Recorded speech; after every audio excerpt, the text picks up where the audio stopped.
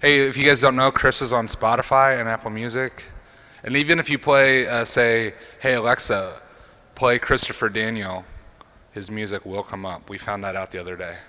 He's kind of a big deal, but you can pray and start us off.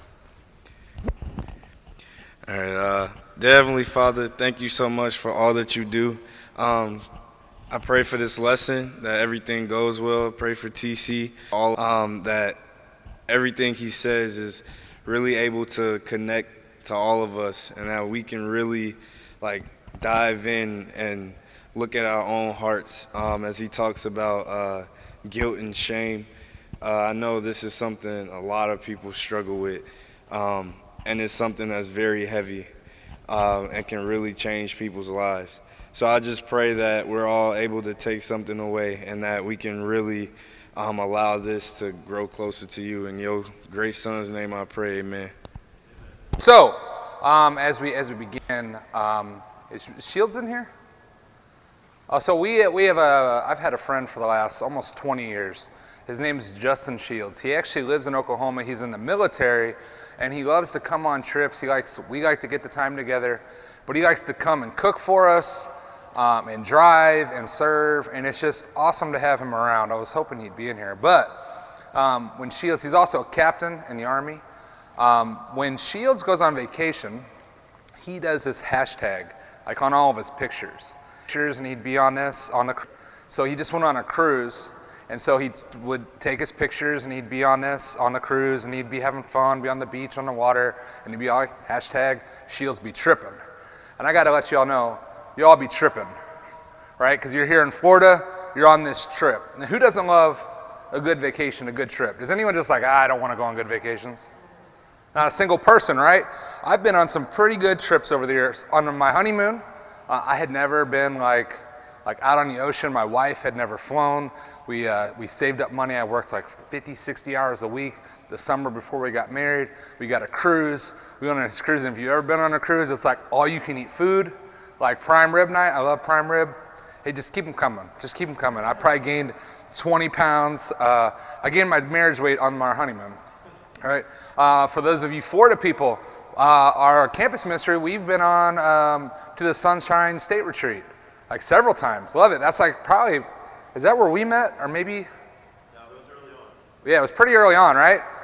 We've been on some pretty amazing trips. A few years ago, my family and I, we went up to Ohio, which I don't really like the state of Ohio, but they've got this little corner with Cedar Point, which has the most roller coasters in the country. It's the roller coaster capital of the United States. I mean, they've got this top speed dragster that goes from 0 to 100 something miles an hour, and like that. It's crazy. So I've been on some pretty awesome and amazing trips, but I've also been on some bad trips. Whenever I was young, dumb, and broke, and prideful, Marie and I's first vacation, we borrowed money, so we went camping. This is the summer after we got married. We had to borrow a tent. We had to borrow everything we had. We borrowed everything we had, and in my prideful state, I'm making these hamburgers for lunch, and Marie's you better wash your hands really good. And I'm I'll be fine. I've never had food poisoning in my life. And the burgers were pretty good for, camp burgers, first year, borrowed everything. About 2 a.m, my stomach started going, right? And it was everything I could to unzip the tent enough to project so I didn't throw up in the tent. It's a bad trip. I spent the next 3 hours just projectile vomiting out of the tent. Here's a trip none of you don't want to go on. Death Valley, a 3-day hiking trip in Death Valley. Anyone want to go there? Absolutely not. It's 100 degrees. Cardinals fans, where you at? Right? Who here wants to go to the Chicago Cubs Hall of Fame? Who wants to make that trip? Yeah, exactly. We're not one to do that. For you Florida fans, you're not one to go to Tuscaloosa, right? The worst of them all is the guilt trip. No one wants to go on a guilt trip. It's the worst. We've all taken that one, and we all know that it's a dead end. It really goes nowhere. And one of the crazy things, one of the things that drives me nuts, and I think this is a product of how I grew up, was when someone tries to put you on the guilt trip. Now, don't get me wrong. Sometimes the guilt trip is your conscience saying, hey, you done messed up. Can we be clear on that? Sometimes that guilt that you feel is God saying, hey, you need to get right. But that's not quite what I'm talking about here. I'm talking about that manipulative guilt trip. It drives me crazy. But you know what drives me more crazy than someone else putting me on a guilt trip? Is when I put myself on a guilt trip. Because I can't control that other person, but God gives me the ability to choose what I believe in and what I buy into. And here's the thing about guilt that you need to know, is guilt leads to fear. And fear and guilt are dream killers. I hopped up on a chair last night after Robert's lesson, after we sang and all that stuff, and I talked to my group about having God-sized dreams and having dreams that are so big that you can't accomplish it on your own, that you have to have God involved. And if we allow these dream killers to seep into our hearts and into our minds and into our lives, and we buy into it and we believe it, it will kill those God-sized dreams. And that's not what I want. I don't want us to be those people that wandered through the wilderness for 40 years, slowly killed all those people off and didn't let anyone else in until... I'm sorry. Do you guys hear that? Hey, Emmett, turn that down. It's my son. Love you, kid. Right? God didn't let anyone into the promised land that bought into that fear. Do you understand? And we don't want to be those people in 40 years that look back and be like, what did I do with my life? I'd all 70, 80 years old, young 20-something-year-old. And here I am 60, 70, 80 years old. I look back and just regret after regret after regret because we let these dream killers knock us down and kill us and kill our dreams. In 1 John 4:18, it says, perfect love drives out fear because fear has to do with punishment. And if you see that word punishment, I want you to take note of that. If you're taking notes, write it down. If you've got your Bible app, circle or highlight it. With punishment. The Phillips translation says it like this: fear always contains some of the torture of feeling guilt. Like a bully, my older sister, when we were torture of feeling guilt. If you've ever been tortured or had a bully, my older sister, when we were kids, she was 6, 7 years older than me. She would pin me down to the ground, and I was like a runt until I was a freshman in high school, and I grew 8 inches. I was like a runt, and she would sit on my chest and on my stomach, and she'd put her knees here, and she'd laugh, and she'd take grass, and she'd be shoving it in my mouth, and she'd just be laughing at me, and that was just like torture, right? And that's what the Bible says, that guilt and that feeling that you feel is like a torture. And maybe we don't make this connection, but there are many fears that are caused by guilt, because when you carry around this thing that you shouldn't, right, you have this fear that I'll be found out. This fear that I'll be rejected by others. This fear that someone will retaliate for the things that I've done. You ever had that feeling where you're looking over your shoulder? We don't want those kinds of fear, and that is associated with guilt. The fear that God is going to judge me because I'm carrying around this sin or this mistake or this thing that I've done that I feel like I can't shake. It's been said that people that are afraid lose their ability to dream. Completely. When they go to bed, they get their sleep, but they don't have dreams.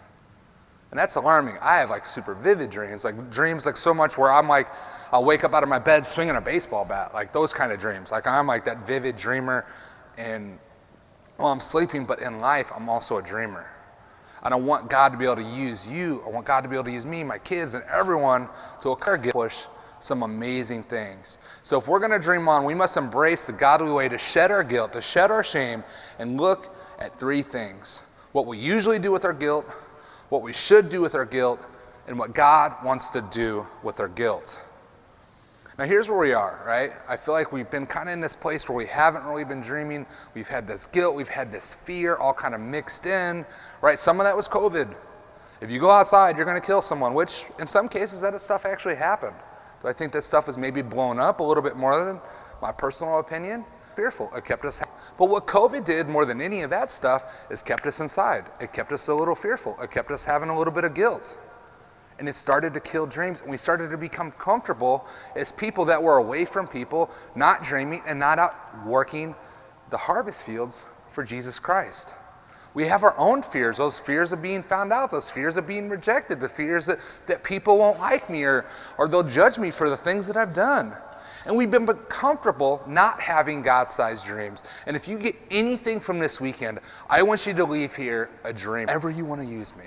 Look ahead and look up to God and say, God, however you want to use me, whatever you want to do in my life, just work through me, work in me, work on my heart, make me that man, and send me out for whatever you need me to do.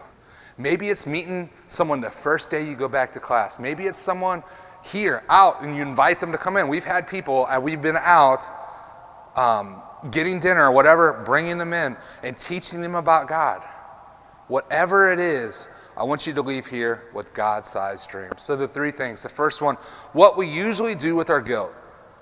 What we usually do with our guilt. Now there's three common things that we do with our guilt. The first thing we do is we bury it. You bury it deep inside and you never let it out, or at least that's what you think, right? There's only one problem, it doesn't work. You ever seen those zombie movies? You kill someone, you bury them in, and you think everything is fine. And in that scene where it's just like the camera on the ground, and then you slowly start to see the dirt moving, and then boom, hand up out, and then they start crawling up out of the ground. And then if you've got the World War Z zombies, those are the real fast ones, the ones that are like making human bridges and stuff like that. And then you got like the ones that do like this, that was like, I don't know how those ones ever catch anyone, but they do.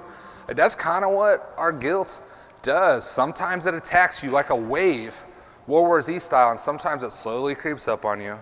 You get a little bit comfortable, and at the most inconvenient time, like those movies where it's like the two love interests or the two main people are about to kiss, and then all of a sudden, like, these zombies haven't been around the last 5 years. So now all of a sudden they're about to kiss and realize their love for each other, and here the zombies are, and that's how it goes with our guilt. It sneaks up at us at the most inconvenient times. And we all have a favorite way of burying our guilt. The first thing we do, we can minimize it. Oh, it's not a big deal. Oh, it happened so long ago, right? But 10, 20 years later, the littlest thing pops up and it reminds you of that thing, and then boom, sledgehammer, right? We rationalize it. Well, everyone does it. That doesn't necessarily make it right. You can always Hitler worse off than you, right? Ben, who's our preacher at our church, the one he likes to use is, well, I'm not Hitler. Well, no, there's like only one Hitler, right?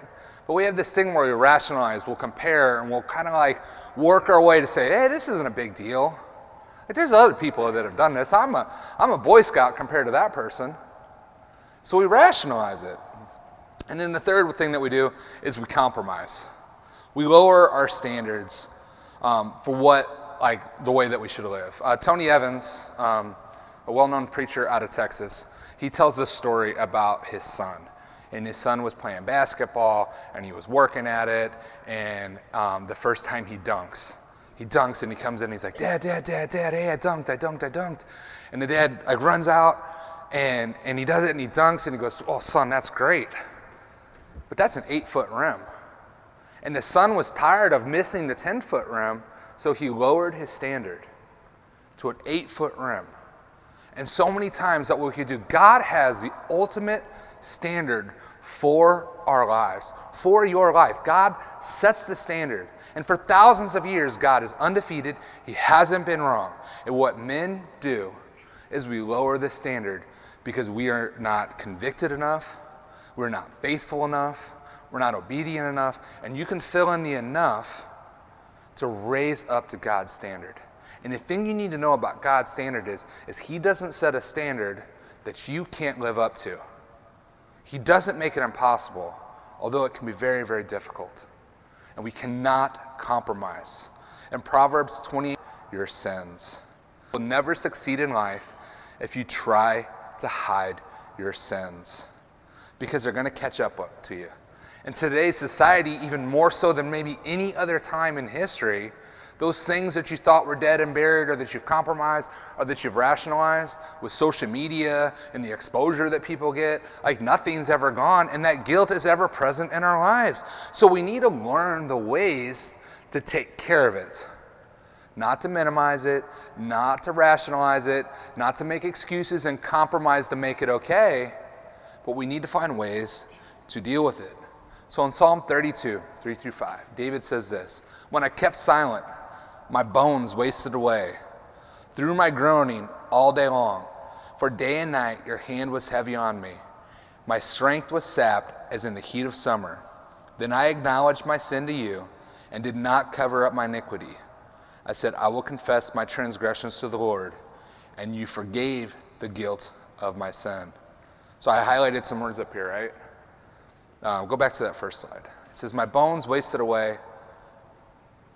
It says, your hand was heavy on me, and my strength was sapped in the heat of the summer. Do any of these things seem desirable? Your bones wasting away? That seems just miserable. Like, I've never, that I know of, broken a bone. I've seen someone break a couple bones, right? It doesn't seem great. It's painful. The recovery process is not great. There's rehab. It limits your life. I wrestle, though. I've had some heavy hands on me. And I tell my wrestlers all the time, if you're going to touch the person, make them feel you. When I hit them, boom, I'm moving with my hands. I'm pushing them. I want them to feel my weight. And I can tell you that first period, that person might be strong. But after me doing that for 4 or 5 minutes with someone, they get pretty weak. Right? My strength was sapped, as in the heat of the summer.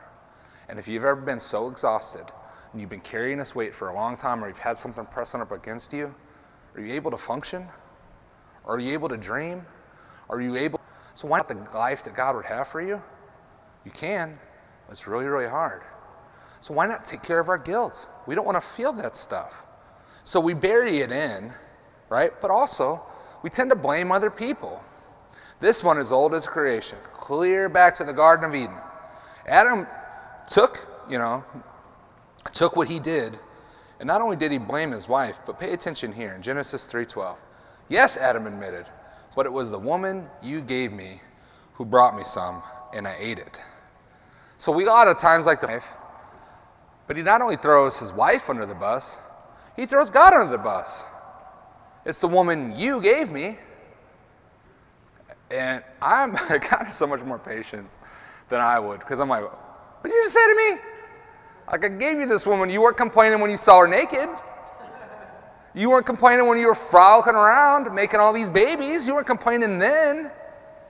But now it's the woman you gave me. And her. It's like, be a man, right? But we do this. We've been doing it ever since that moment. If you've ever for our guilt, it's the woman you gave me. If you've ever listened to Rick Warren, I took a Rick Warren lesson and kind of adapted some stuff. He has a really great way of explaining things sometimes, but he can also be super corny, which the older I get, the more I appreciate it. I guess it's like the dad jokes. But he says, yeah, here's how you spell blame. Be lame. Right? And it's true.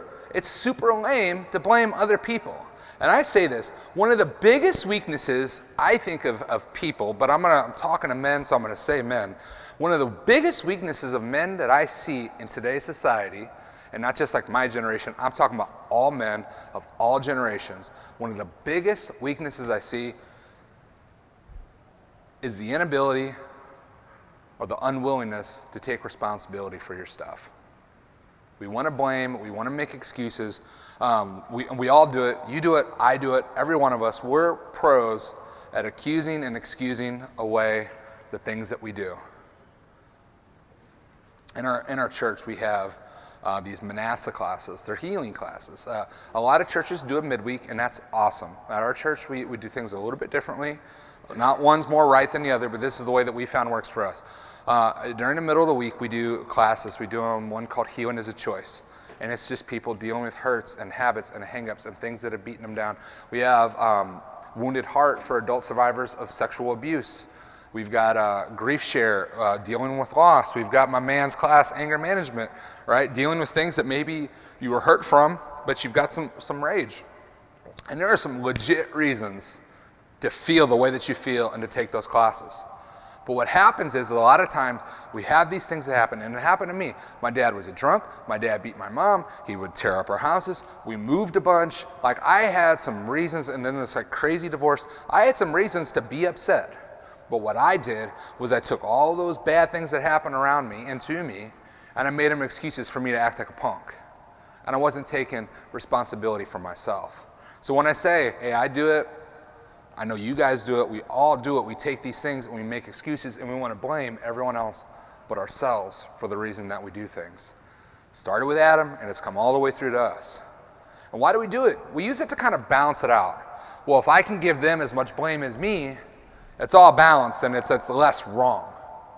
That's not how it works. In Proverbs 19:3, people's own foolishness ruin their lives, but in their minds they blame the Lord. They say to God, hey, why are you doing this? It's not God's fault.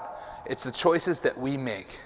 And that's what we're talking about. The things that we do and the guilt that we feel in our lives, the shame that we feel. So we bury it, we blame, and then the third thing is we beat ourselves. And this doesn't work either. When we beat ourselves, we basically try to take it out on ourselves. We self-administer the punishment. Subconsciously we say, or maybe even out loud we say, you did wrong, you deserve to pay for it. And our body decides to take over and prove that we're going to pay for it. We can beat ourselves up mentally. Just that constant bad talk in our heads. Why would you do that? You're a terrible person. You don't deserve God's love. You don't deserve the love and the acceptance of God's people. You don't deserve good things to happen to you. And you beat yourself down, and you beat yourself down, and you beat yourself down. And you do it for so long that becomes the only thing that you can think of. That becomes the only thing that you can focus on. And that's who you feel like you've become. Some of y'all do it physically, where you hurt yourselves. You cut on yourselves. You punch yourselves. There's people that have been in so therefore the years that do that because of the guilt that they feel. They can't forgive themselves, so therefore God can't forgive them, and you beat yourself up. You do it emotionally. All that stuff is draining, and it's hard to function in life when you've been sapped, when you feel like there's heavy hands on you. Right? You do it spiritually, where you just beat yourself down. You're not worthy of the love that God has for you. And we can do all of those things, one of those things, a combination. They can come in waves and things like that. Let me ask you this. Can a guilty conscience make you sick? 50% of the people, yeah, it can make you sick. I read a study recently that said over 50% of the people in 2 different hospitals said they could be released if they somehow learn to get rid of their guilt, that their illnesses were guilt-related. That's a lot of people. Can a guilty conscience make you depressed? Absolutely.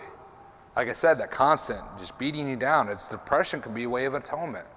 I've done this, so if I feel bad, it kind of balances it out. I've done wrong, so now I feel bad. Can the guilty conscience cause you to set yourself up for failure? Yeah. Self-sabotage.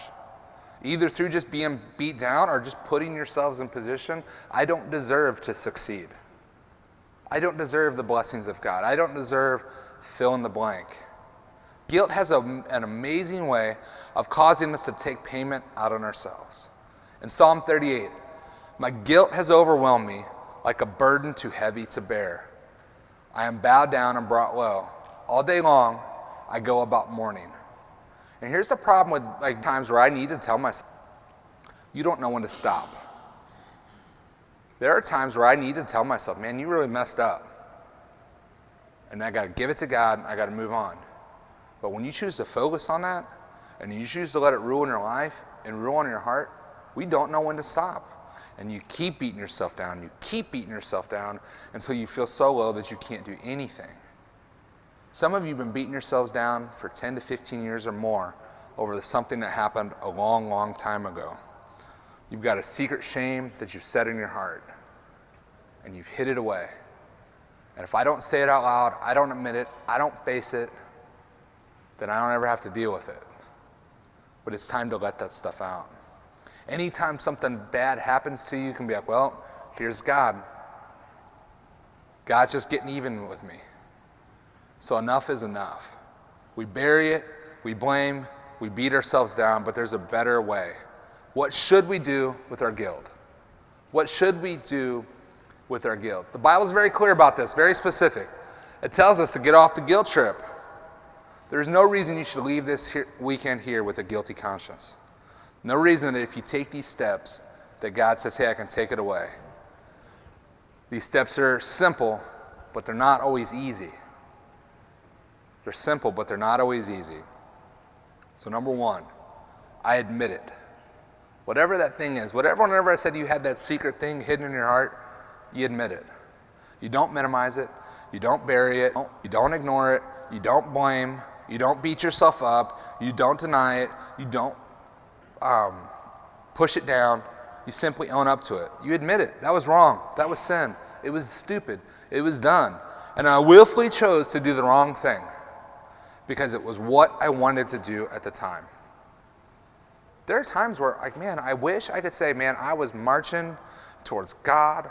Everything was right. I wish I could say I was 100% in that. And there are times where my sinful nature, like in Romans 7, when I want to do good, evil is right. Man who made, and I look at it and I could blame all these other things, but it was me as a man who made a choice to disobey God and His Word.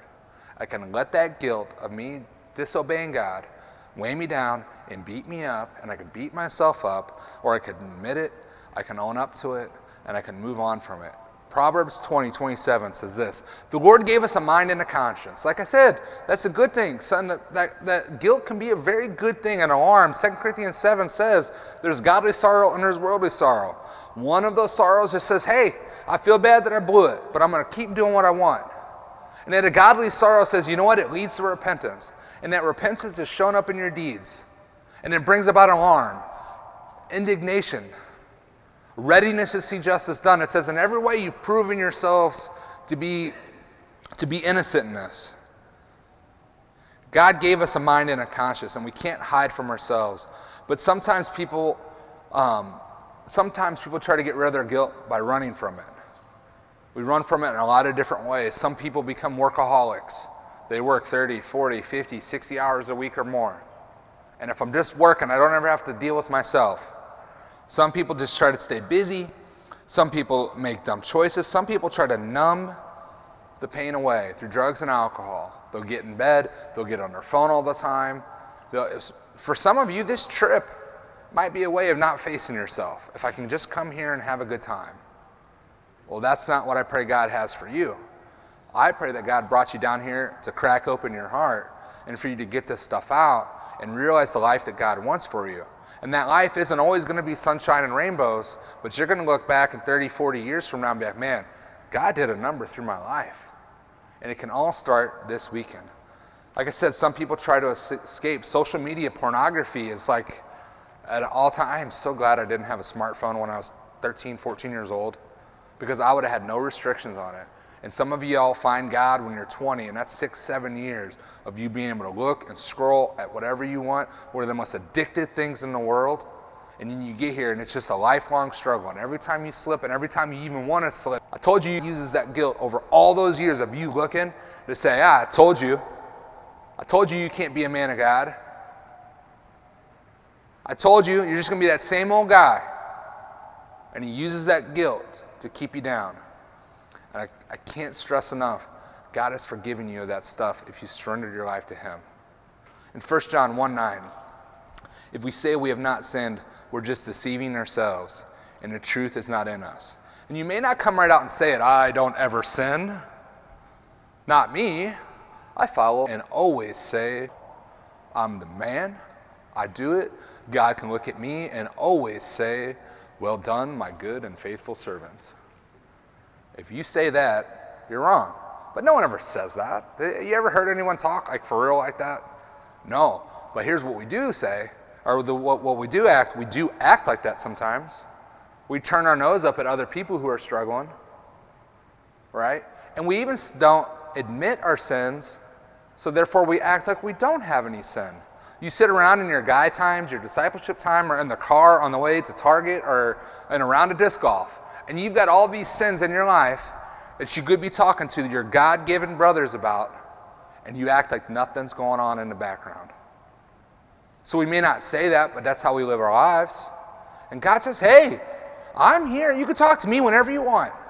I put all these people around you, and you can talk to them whenever you want. But we keep our mouths shut because we feel guilty and we feel shame. And God says, hey, you got to let it out. And if you want to stop defeating yourself, you've got to stop deceiving yourself. Call it for what it is. Say, God, you're right, and I'm wrong. Now, I'm not a big music guy. Like, I'm not the one. I love Christopher Daniel, right?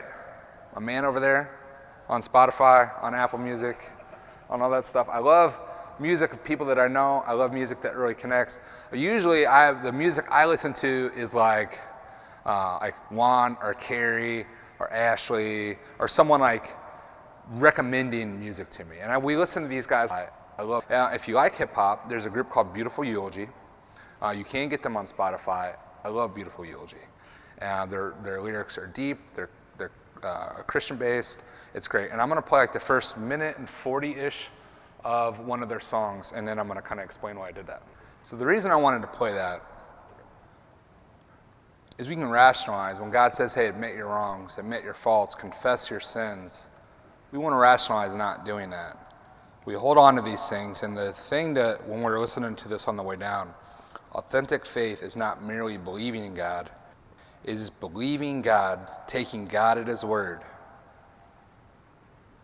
It does us no good to say, hey, God, I believe in you. And then whenever it has that hard thing of admitting your guilt or admitting that thing, hey, I looked at pornography, hey, I cussed, hey, I did X, Y, and Z, or whatever it is, my rage got the best of me. And then it says to come to confess it. James 2 says that faith and belief is doing and living out God's words. And so when it says, hey, admit your faults to one another, admit your sins to one another, because the longer you let Satan, the longer you rationalize, the longer you mind, and he beats you down, and you feel like you can't do it.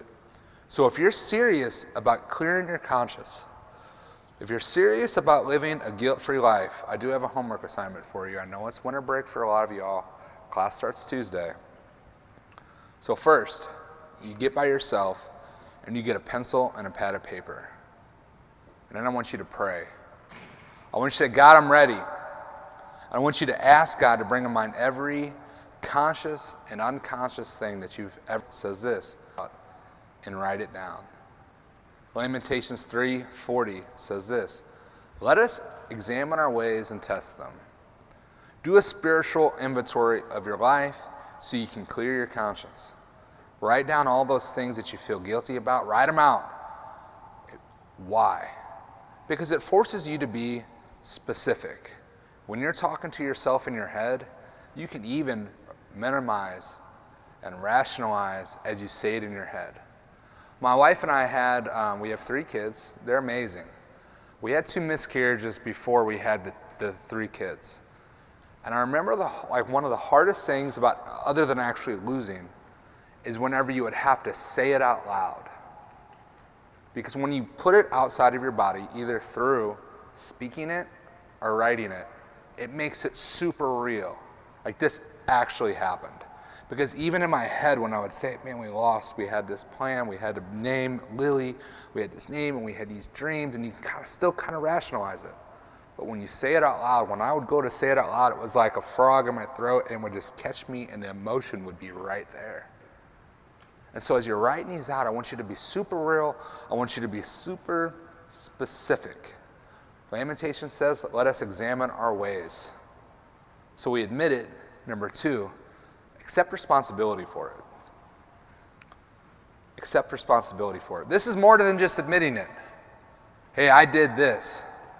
But sometimes when you do something wrong, there's consequences. There's a fallout from it. It does damage. The things we do have weight in this world, and you accept that responsibility.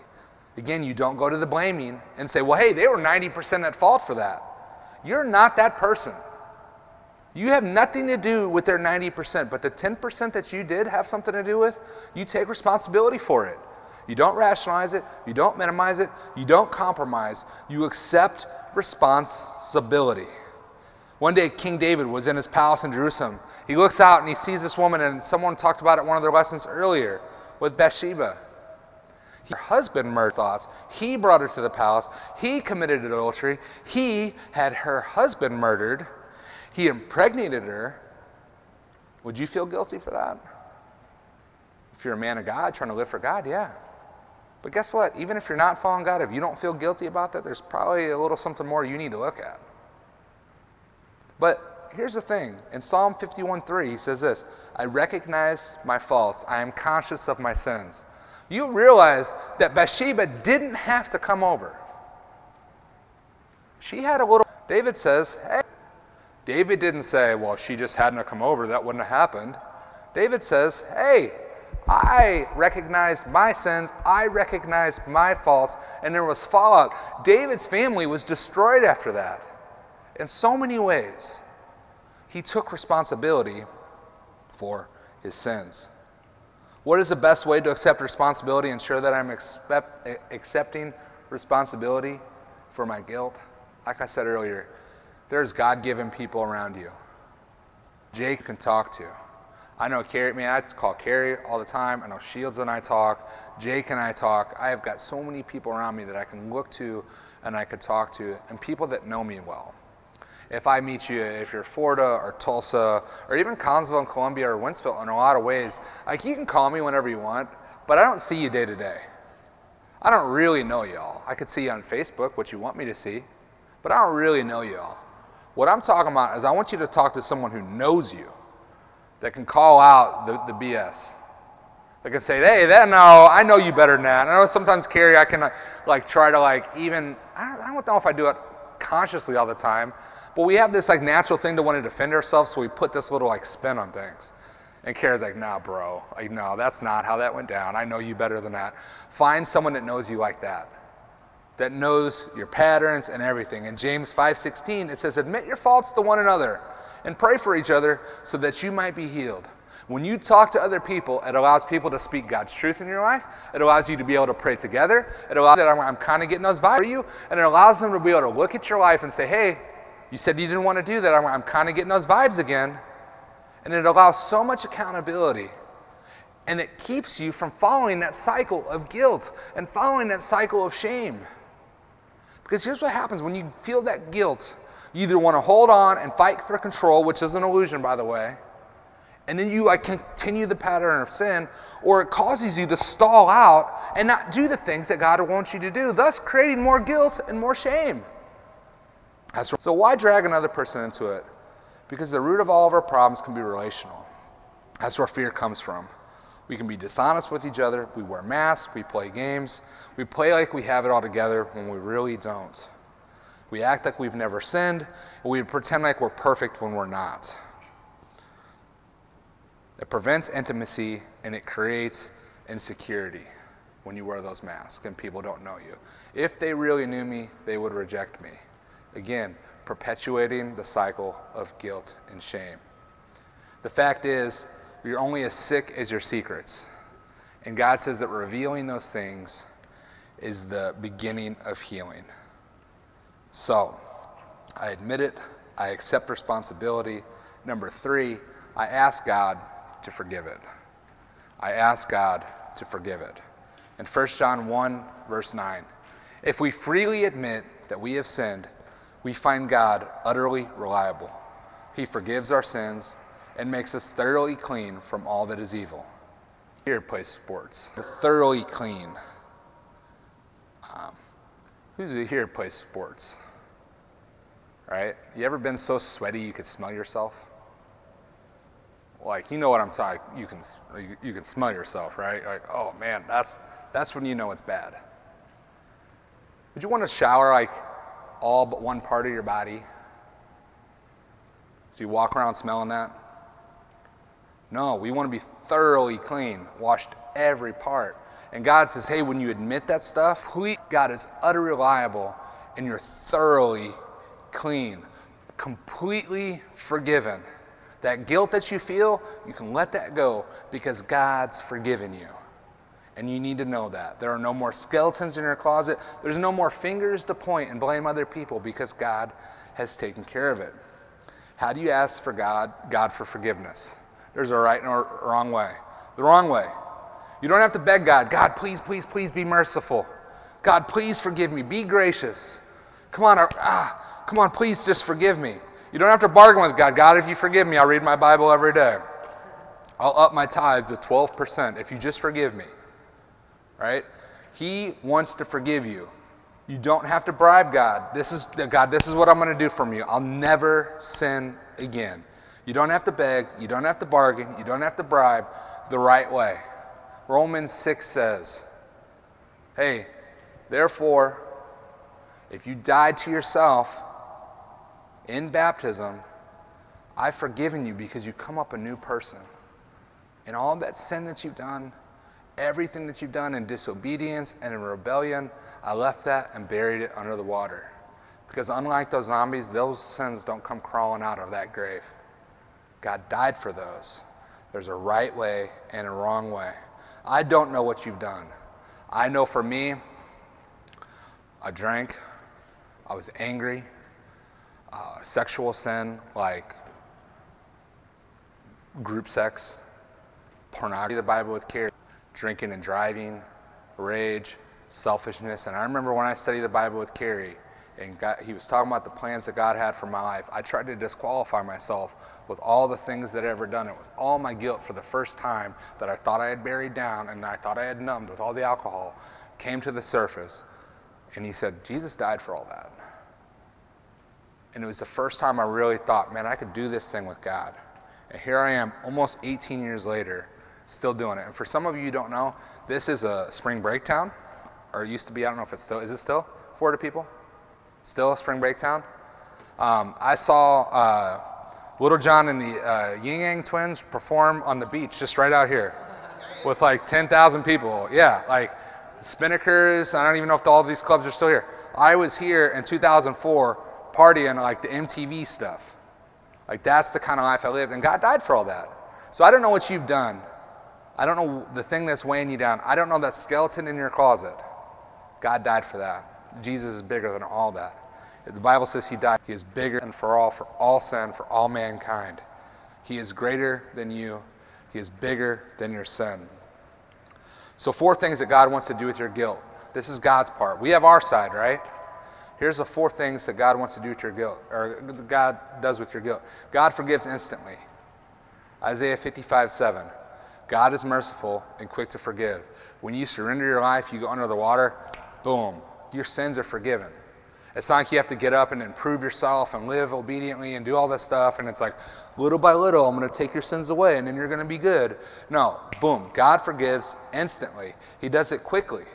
Should a believer ever feel guilty about things? Yeah, we mess up. But you don't let that beat you down. That's that godly sorrow that I was talking about in 2 Corinthians. It should spur you to repentance. So God forgives instantly. Number 2, God forgives me completely. In Colossians 2:13 and 14. He has forgiven all your sins. He has utterly wiped out the evidence of broken commandments which always hung over our heads, and has completely annulled it by nailing it to the cross. It said it's not like he forgives just so much, or there's that unforgivable sin or things like that. It says God forgives you completely. He forgives you instantly. On the verse there, whenever it says he wiped it out, he wiped it out. Which was the one with the words? I think it was Columbia, right? The video last night, the little wipe on the screen, and everyone went, ooh, like that. That's what God does. He takes that and he wipes rid of it.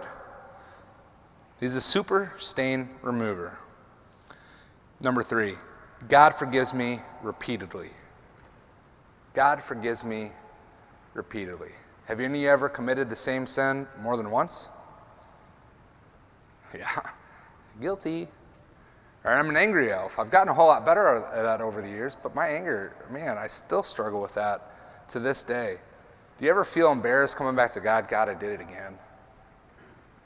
Yeah, we're good. But God being forgiving, it's in his nature. He's a merciful God. And here's the thing that you need to know. There's a difference between rebellion and just outright rebelling against God and just doing whatever you want repeatedly over and over again. There's a difference in that and being human and being weak. If you're being rebellious, there's a whole different part of your heart that you need to deal with there. But there are times that just in a moment, and I'm not using it to things, and know that God can continue to forgive me and he can continue to work on it. And over the years, I went from being angry every day to being angry a whole lot less and for a whole lot shorter of a time because God has worked on my heart. And Rocky IV, one of my favorite lines, he says, if eyes can change, yous can change. Right? And if you haven't watched it, that's also your second homework. Go watch Rocky IV. He beats up on the Russian. It's amazing. You gotta love it, right? So he forgives me instantly. He forgives me completely. God forgives me repeatedly. In Ephesians 1, number 4, God forgives me freely. God forgives me freely. In Ephesians 1:7, for by the sacrificial death of Christ, we are set free. That it is, our sins are forgiven. How great is the grace of God. It's free. God's grace is free. Again, you're not earning your salvation. God's saying, hey, I already paid for that. You can take my grace. Forgive yourself. I don't want to have to come back, see you in a year from now when I'll see some of you, or maybe in 2 weeks from now when I see you. And, hey, how you doing with the guilt? How you doing with the shame? Oh, it's still beating me down. Or that thing where you sigh, and then you don't lie because your life kind of is fine, but you just say, hey, I'm fine. But deep down inside, there's still that guilt and shame. God's grace is right there for you. You're free to grow in Christ. It's not a perfection thing, it's a direction. And God wants you marching towards him because he wants you to have those God-sized dreams. And Mackie brought this verse up earlier in John 14:12 when it says that Christ wants us to do even greater things than him. And that the things that even the gates of hell shall not prevail against it. Those are God-sized dreams. He wants you to go to the University of Florida, or to UMSL, or to WashU, or to Lindenwood, or to SCA, or to Mizzou, or SIUE, or wherever God sends you, whether it be the workforce, your families, the grocery store, the park playing disc golf, flight academy school, whatever it is. God wants to send you there and do some amazing things. But if we let our guilt and our shame break down and destroy our ability to dream and to have faith in him, we'll never realize the potential. And there are people walking around without Jesus right now that need you to surrender to him, to live for him, and to go out and to be his representative. And we can't let things like guilt and shame rob us of that and rob those people of a life and eternity with dream God-sized. I want this to be a weekend where you let go of those dream busters and dream God-sized dreams, because God is primed. I feel like in my ministry for the last 3 months I've been saying it. God has primed us to do some amazing things, and there's about to be some serious growth. I know talking with Adam the same way. I know talking with Carrie and Jake. God has primed us to do some amazing things, but we can't let these dream busters take that away. Let's pray. Father God, Lord, I want to thank you for what you do in our lives. I want to thank you for giving us the ability to do and long to do immeasurably more than we could ever think about, that we could ever dream of on our own. God, I pray that in faith we dream, that you open the doors for the places you want us to go. You help us to be patient in the times where we need to be patient. And you help us to move in faith whenever you tell us to go, God. I don't want to be a ministry. I don't want to be a people that wanders around for 40 years wondering why we're wandering, God. I want to be those faithful group of people that goes into the places with giants and slays those giants and comes out victorious. I want to be those people that go out and share your word with whoever will listen. I want to be those people that help tell people about the grace and the love and the forgiveness and that ultimate guilt removing, that shame removing love that you have for us, God. I thank you for the hearts of the people in this room, for the speakers, God. I pray that you can just speak through them, that this can be about your words and the dreams that you have for everyone here, God. I thank you for everything that you do in our lives, and it's in Jesus' name we pray. Amen.